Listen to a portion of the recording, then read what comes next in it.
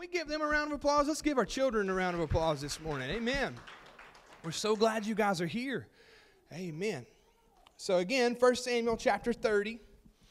We're going to be reading verses 1 through 9. And as you turn there this morning, I want to go ahead and just open this up and say a couple of things and just say, thank God that we're here. Thank God that we're able to gather. Thank God that we're still in the midst of a living Savior, amen. And I just thank the Lord that we are privileged, even though COVID's still going on, even though things are shutting down, we have been given the ability to gather here together and worship the Lord this morning. And I just want to thank God for that. And if you're thankful for that, can we just give the Lord a round of applause this morning for that? Amen. I'm so glad. As you turn, I want to preface this. We're starting a new series this morning, this year. This is the first Sunday of 2021, and we're going to be talking about making moves. Making moves. How many people knows that every year around this time people make New Year's resolutions, right? And we have plans and dreams and aspirations to move forward from the previous year. And if you don't, you didn't live in the same year that I lived in. Come on, somebody. But the truth is that we all have visions, plans, and dreams to make this year the best year that we've ever had. So we're going to talk about that the next 4 Sundays. Today and the next 3 Sundays, we're going to talk about making moves in the direction to be more godly, to live under the influence of the kingdom more and more and more every single day. And we're going to start this morning by making this statement. It's never too late to start over. It's never too late to start over. And I want you to get that in your heart, and I want you to get that in your mind this morning. And I'm going to shift here real quick, and we're going to just move right into this. The legend of chess says that it was invented in 200 BC. 200 years BC, before Christ, the game of chess was created. And it was created by a commander of an army whose name was Han Skin. I hope I pronounced that correct. But he invented the game to represent a particular battle that he was fighting at that time. See, he was a commander of an army, and he wanted to replicate what was going on that he saw, and he created the game of chess. Soon after the battle, an important battle in Chinese history, the game was forgotten, but it resurfaced in the 7th century AD with several new rules. They say that the game of chess is a game of wits, a game of mental strengths, and you want to outsmart the person that's sitting across the table from you. You have to think moves ahead in order to beat your opponent. Why? Because they are thinking moves ahead. And in this series, we're going to be going step by step on how to plan for victory in the year 2021. I don't know about you, but I've seen a lot of defeat over the past few years, but I want to live in some victory. How many people want to live in victory this morning? And we have that opportunity. We have that availability. But today we're going to look at King David and one small thing that he done to set up a victory in his life that it was really, really important, even though it was really, really small. And what it was is he set the board. And some of you are thinking, what do you mean by that, Pastor Joe? We're just going to unpackage and unbox that. Here we go. 1 Samuel 30, 1 through 8. If you don't have it with you, we're going to put it on the screen. Now it happened when David and his men came to Ziklag on the 3rd day that the Amalekites had invaded the south. And Ziklag attacked Ziklag and burned it with what? Fire. Verse 2. And it had taken captive the women and those who were there from small to great. They did not kill anyone, but they carried them away, and they went their way. So David and his men came to the city, and there it was, burned with fire, and their wives and their sons and their daughters had been taken captive. Then David and the people who were with him lifted up their voices. They wept, listen to this, until they had no more power to weep. And David's 2 wives, Ahinoam and the Jezreelitess, and Abigail, the widow of Nabal, the Carmelite, had been taken captive. Verse 6. Now David was greatly distressed. This is a point that I want you to hear. David was greatly distressed, for the people spoke of stoning him, because the soul of the people was grieved, every man for his sons and his daughters. But David strengthened himself in the Lord his God. The King James Version said, David encouraged himself in the Lord. In the Lord. Verse 7. Then David said to Abiathar the priest, Ahimelech's son. Some of these words are hard to pronounce, so forgive me. You know, I live in Tennessee, so we don't call people those names. Anyway, please bring the ephod here to me. And Abiathar brought the ephod to David. Verse 8. So David inquired of the Lord, saying, shall I pursue this troop? Shall I overtake them? And he answered him, pursue, for you shall surely overtake them, and without fail recover all. Let's pray this morning. God, we just ask that you use this word. Let it minister to our hearts. Let it minister to our spirits, God. And Lord, we ask right now in the name of Jesus to do what only you can do. We give you honor. We give you glory in the name of Jesus. And everybody said, amen. So we see David in a spot, right? David is in, if you've never seen this story or heard this story, David's in a position that's pretty peculiar. Why? Because David is leading his army. And his army comes to their homeland to find that it had been burned down. And not only had it been burned down, but their wives and their children have been taken for slaves. That's a spot. I don't know if you know anything about war, but you don't want to be on the losing side of war. Right? I don't know anybody that wants to be on the losing side of war. But David done something. He set the board. Pastor Joe, you keep saying that, but what does it mean? What does the term set the board mean? When you play a game of chess, and you are going to play an opponent in chess, there's something particular that you have to do. How many people knows that you can't play a game of chess unless you first take the board out of the box? I know, it's practical, right? Some of y'all came to church this morning to hear some deep theology, and I might give it to you here in a minute. But right now, we're going to be practical. You can't play a game of chess until you take the board out of the box and you take the pieces and do what? Set the board. Set the board. Well, Pastor Joe, what if I don't know how to set the board? We're going to discuss that. But what it literally boils down to is this. You have to make up in your mind. And David had to make up in his mind, I'm going to play. I'm going to fight. That's what David had to do. He had to make a decision, and he had to make that crucial decision within a matter of seconds. Contrary to popular belief, I want you to hear this. Contrary to popular belief, the game of life is going to continue to roll whether you're ready or not. And if you hang on long enough, it's going to hurt. Come on, somebody. I don't know about you, but there's been plenty of times in my life that things have happened and I've wept and I've cried and it hurt. But that did not stop life from trucking on. And it didn't stop life from bringing more pain sometimes and bringing more agony sometimes. But here's what I want you to know. The victory always hinges on you being ready to play the game. You being ready to go to war. Because the truth is, unless you sit down and set the board, you're never going to win. What does that mean if we don't sit down and set the board? If I'm going to play you in a game of chess, you show up and I show up, but we never play the game, what does that mean? I forfeited. You have to take an initiative to move, to set the board. Pastor Joe, you keep saying that. I'm going to engrave it into your head this morning. The reason why is because unless you set the board today, 2021 is going to be hard on you. It is. But Pastor Joe, I thought you was going to preach us happy. I'm trying to. Just hang on. In our passage, we met a David that was in a serious predicament. Scripture told us, in this passage, it told us that his men wanted to kill him. I don't know about you, but I've had adversaries that don't want me alive. And the enemy, the devil, is one of them, right?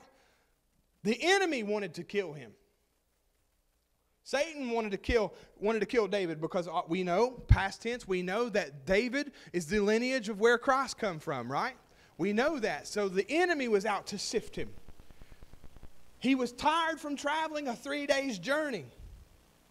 Number 4, he cried until he couldn't cry anymore. Has anybody in the room been there before? You know, I don't know about you, but last year kicked my tail in. I was tired. I felt like I had enemies. I felt like I had adversaries, which I did, spiritual ones and some physical ones. You want to call up some people, they might say, that Joe Ayers is a character. And I'm sure that you all are in the same boat. But I cried tears last year till I felt like I couldn't cry anymore. And I found myself in spots that I didn't want to be. But David done something in verses 6 through 8 that encourages me. It gives me a roadmap for winning this year. It gives us all a roadmap for having victory in our lives this year.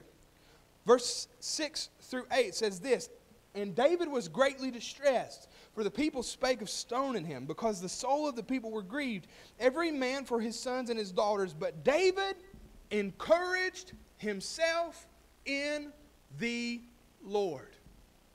David encouraged himself in the Lord. How many people in here, if you're honest, would have said, you know what, Pastor Joe, there's been plenty of days I woke up and I've wanted to quit? If your hand ain't raised, I doubt your honesty this morning. You woke up and you wanted to quit. You felt like you was alone in a crowded room. And you know where your help comes from? Not people. I'm going to say it again. Your help don't come from people. Why? Because people are fickle. Wow, it's quiet in this Presbyterian church this morning. But the truth is that people are fickle. They're here for you when everything goes good, right?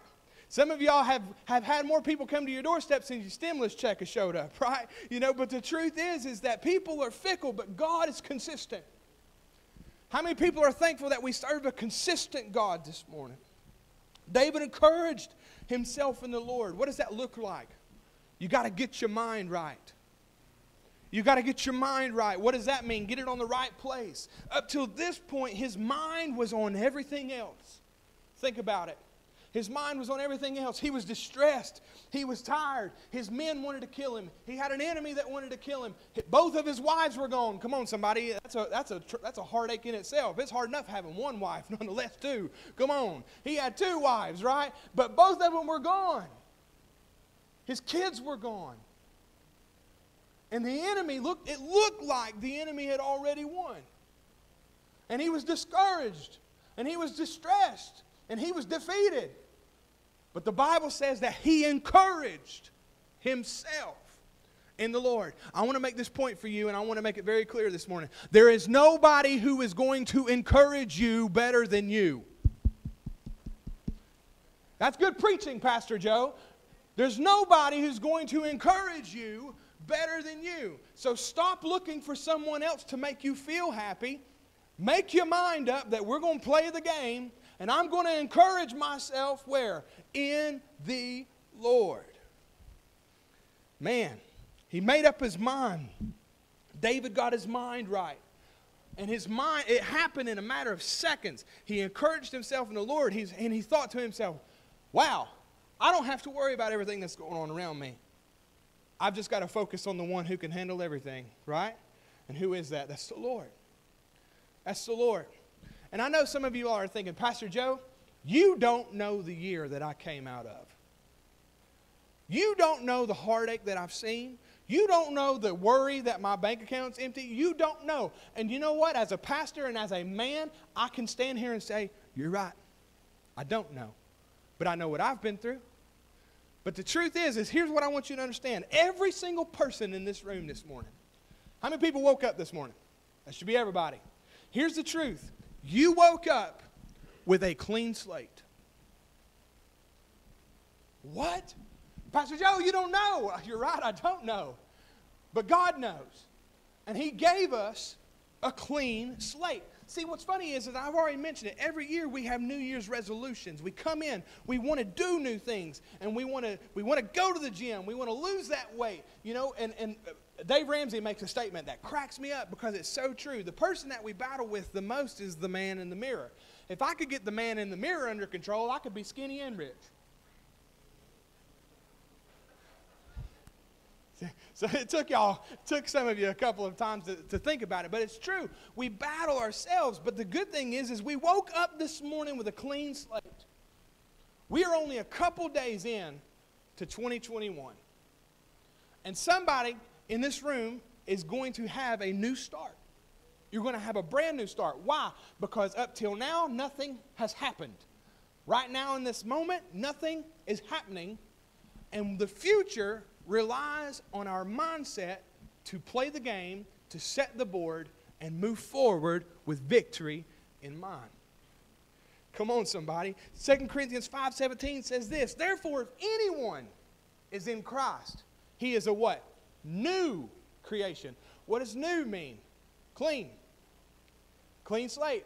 See, I got these boots on this morning my wife so graciously gave me for Christmas. Now, if you've seen the pair of boots that I had been wearing up to this point, they have scuffs all over them.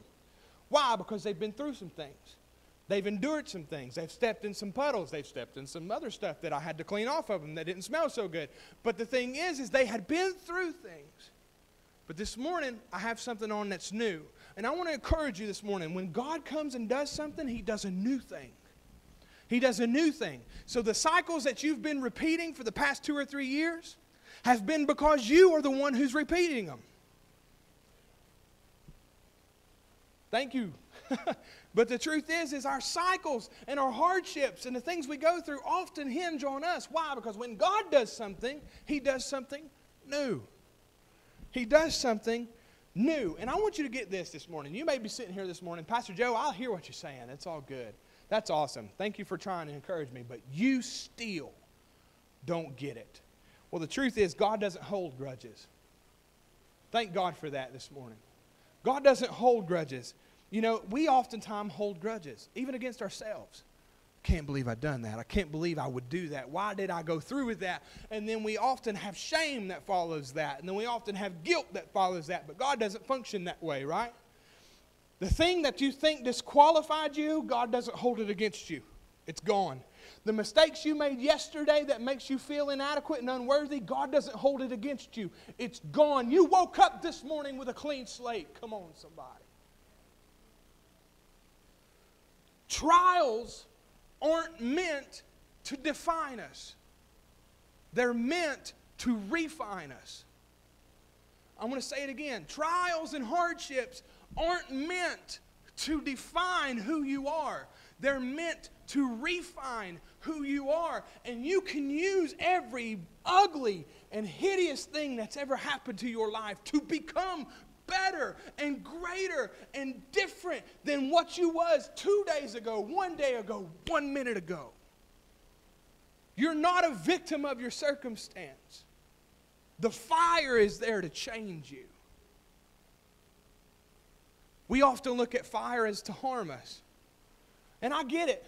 Nobody sticks their hand in fire and says, oh, that feels good. You know, we don't do that. Why? Because it burns. And fire what? Changes. And when we look at hardships in our life, it hurts. It's painful. What they said hurts and you can't get rid of it. What you went through hurts and you can't get over it. It's always going to be there. But that does not define who you are.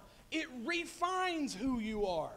It makes you stronger. It makes you more, just headstrong. There's things in your life that some of us in this room are clinging to that we don't need to be clinging to. Why? Because we have a new slate. It's clean. It's fresh. What you went through, that mistake, what happened, had the potential to make you better, not bitter.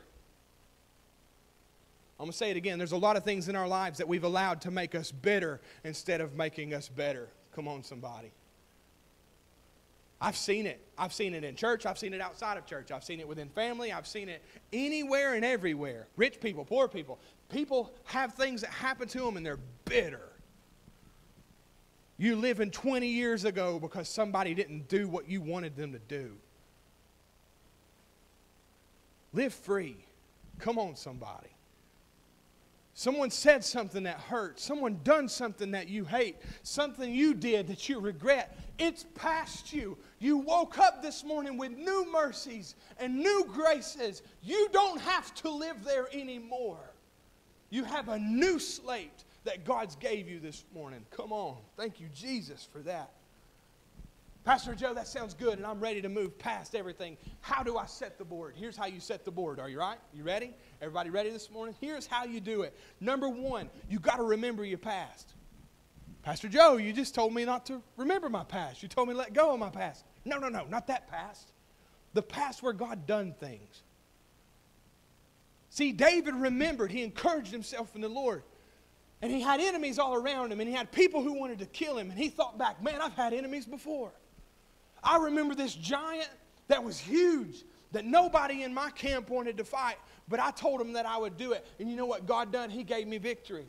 I remember the lion that was out to kill my sheep, and I killed it with my bare hands, not because I'm some super strength person, but because God's on my side. And when we learn to lean into our previous victories, come on somebody, it makes us a lot more apt to have victory moving forward. Because we learn and we realize that our victories don't come from our successes. Our victories come from our God. I'm going to say it again. Our victory is not our successes. Our victory is our God. That's where our victory comes from. When David remembered the Lord, he became absolutely fearless. Psalms 27:1 says, "The Lord is my light and my salvation. Whom shall I fear? Whom shall I be afraid? The Lord is the stronghold of my life. Whom shall I be afraid?" Romans 8:31 says, "If God is for me, who can be," what? "Against me?" You know what you have to do whenever you're staring something down that you don't think you have victory over? Remember the things that you've stared down before that you didn't have victory over. Come on, somebody. You know, one of the biggest things that they say in sports that's hard to get past is your opponent. That's the hardest thing to get past. And I don't know about you, but there was plenty of times that I played sports. I played football whenever I was really little, and I say that because I was really little. I was super, super small. And these guys would line up. I was telling somebody the other day, when I played for Bean Station Elementary, and we always played against Joppa, and those dudes looked huge to me. I don't know what they fed the people on this side of the Bean Station line, but those guys looked like monsters to me. And it was because I was so small. But we would line up against those dudes. I'd be like, ah! And they'd toss me.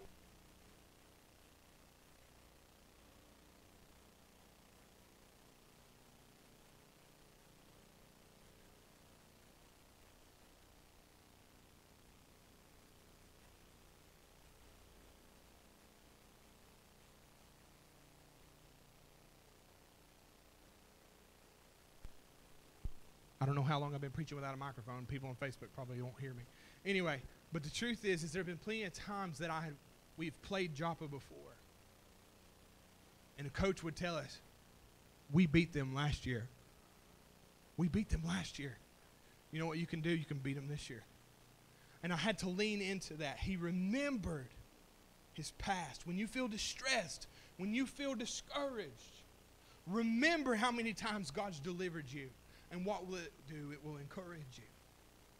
It'll encourage you. Number two is David prayed. I know, believe it or not, as Christians, that's something we should do on the regular. But we don't always do it, right?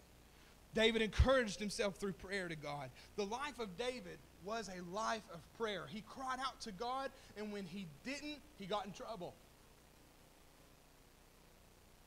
Remember Bathsheba? He didn't take that idea to the Lord in prayer. There's a lot of things in our lives that if we would just take it to the Lord in prayer, we wouldn't do stupid stuff. Come on, somebody.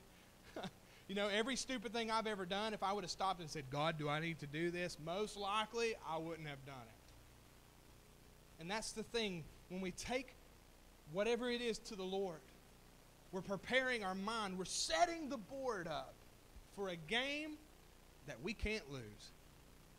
We're making decisions. I'm going to do this God's way. And I choose to let God have his way. Psalms 34:4 said, I prayed to the Lord and he answered me and he freed me from all my fears. Come on, somebody. I don't know about you, but we're going into a year that's uncertain. We don't know what's going on. We're going to have things that are going to happen in the next couple of days that is going to bring some uncertainty to our country, to our lives.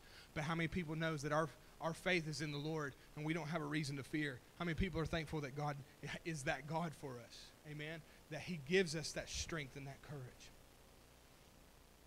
Number 3 is that he realized, and this is the big one, that God is in control. He realized that God is in control. David encouraged himself in the Lord. He set the board by knowing that God was in control of his life. Psalms 31:5 says, "My times are in your hands. You deliver me from the hands of my enemies and from those who pursue me." David prayed for deliverance, but at the same time, he knew that the times were in God's hands. Did you hear that? David prayed for deliverance, but he also knew that everything was up to God.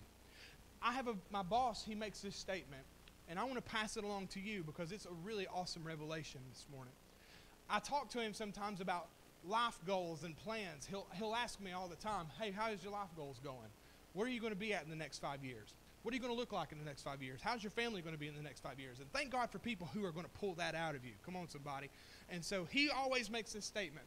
He says, "I work like it's up to me, but I pray like it's up to God." I work like it's up to me, but I pray like it's up to God. And I want you to hear that this morning, that there are going to be things in your life you're going to have to work towards like it's up to you, but you're going to have to remember that it's up to God. I don't know if that gives you all some hope or some courage this morning, but it blessed me to know that everything is in the Lord's hands. But I've still got to do my part, right? So number 1 was that he remembered his past. Number 2 is he prayed. Number 3 is he realized that God was in control. Here's the big one. Number 4, he asked God what to do. How many people knows? And I've used this analogy multiple times in the past couple months, but I think it's a great analogy. I work every day and I use my GPS every day. And if I type in a location that I want to get to, my GPS tells me how to get there. In X amount of miles, turn right. In X amount of miles, turn left. Stop signs ahead, red lights ahead. How many people knows that we can listen to God that way? What's funny is if I don't listen to my GPS, it starts rebuking me. It does. Return to route. Proceed to route. Proceed to route. Proceed. And if I just do my own thing, proceed to route. Proceed to route. And it lets me know that if I do things the way I want to do things, I'm not going to get to the location that I'm trying to get to. And it's the same way in life. God has a mapped out location for you, a mapped out end result for you, and He wants something great for you. But if you keep going straight when He tells you to turn left, you are not going to get to that location. We need to learn how to ask God what we need to do. 1 Samuel 37:8 says, "And David said to Abiathar the priest, 'Bring me the ephod.' So they brought the ephod to David. And David inquired to the Lord, 'Should I pursue this band? Shall I overtake them?' And God answered." Imagine that. Asking God something and Him answering. You know what? A lot of times we don't hear from God because we don't talk to God. I'm going to say that again because that felt like that stung a little bit. A lot of times we don't hear from God because we don't talk to God.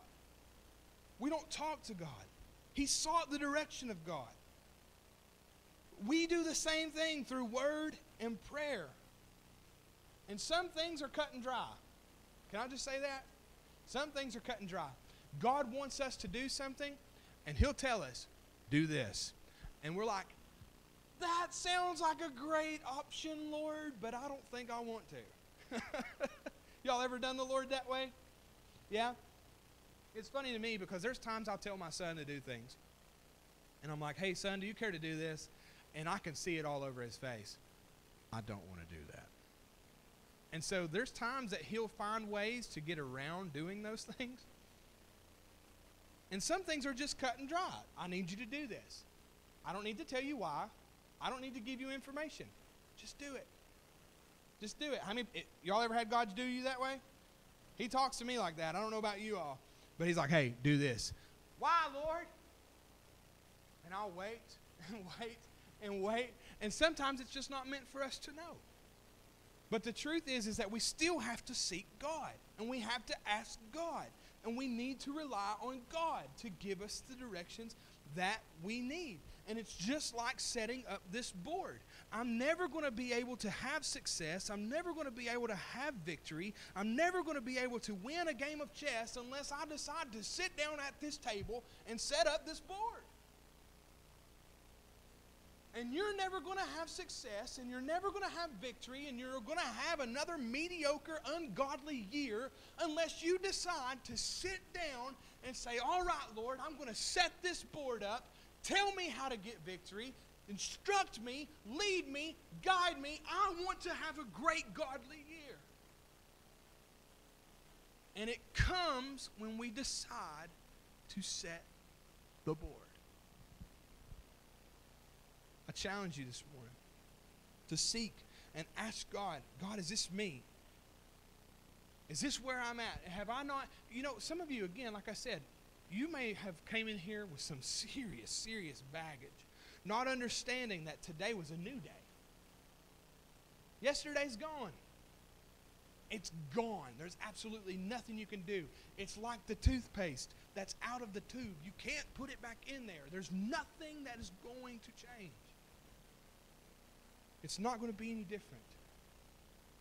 But today is the day that we decide. From this point, from right now, I'm moving forward. From this point, from right now, things are different. From this point, right now, I'm not going to be the same person I was. And here's how I'm going to do it. I'm going to remember the things from old, and I'm going to lean into God into the future. I'm going to remember what God done for me in the past, and I'm going to lean into who God is now and what he wants to do for me in the future. Come on, can we just bow our heads real quick? If you're in the room this morning and say, Pastor Joe, I didn't realize that I have an option to start over, to start new, to start fresh, and you want to make that decision today, would you raise your hand? All over the room, there's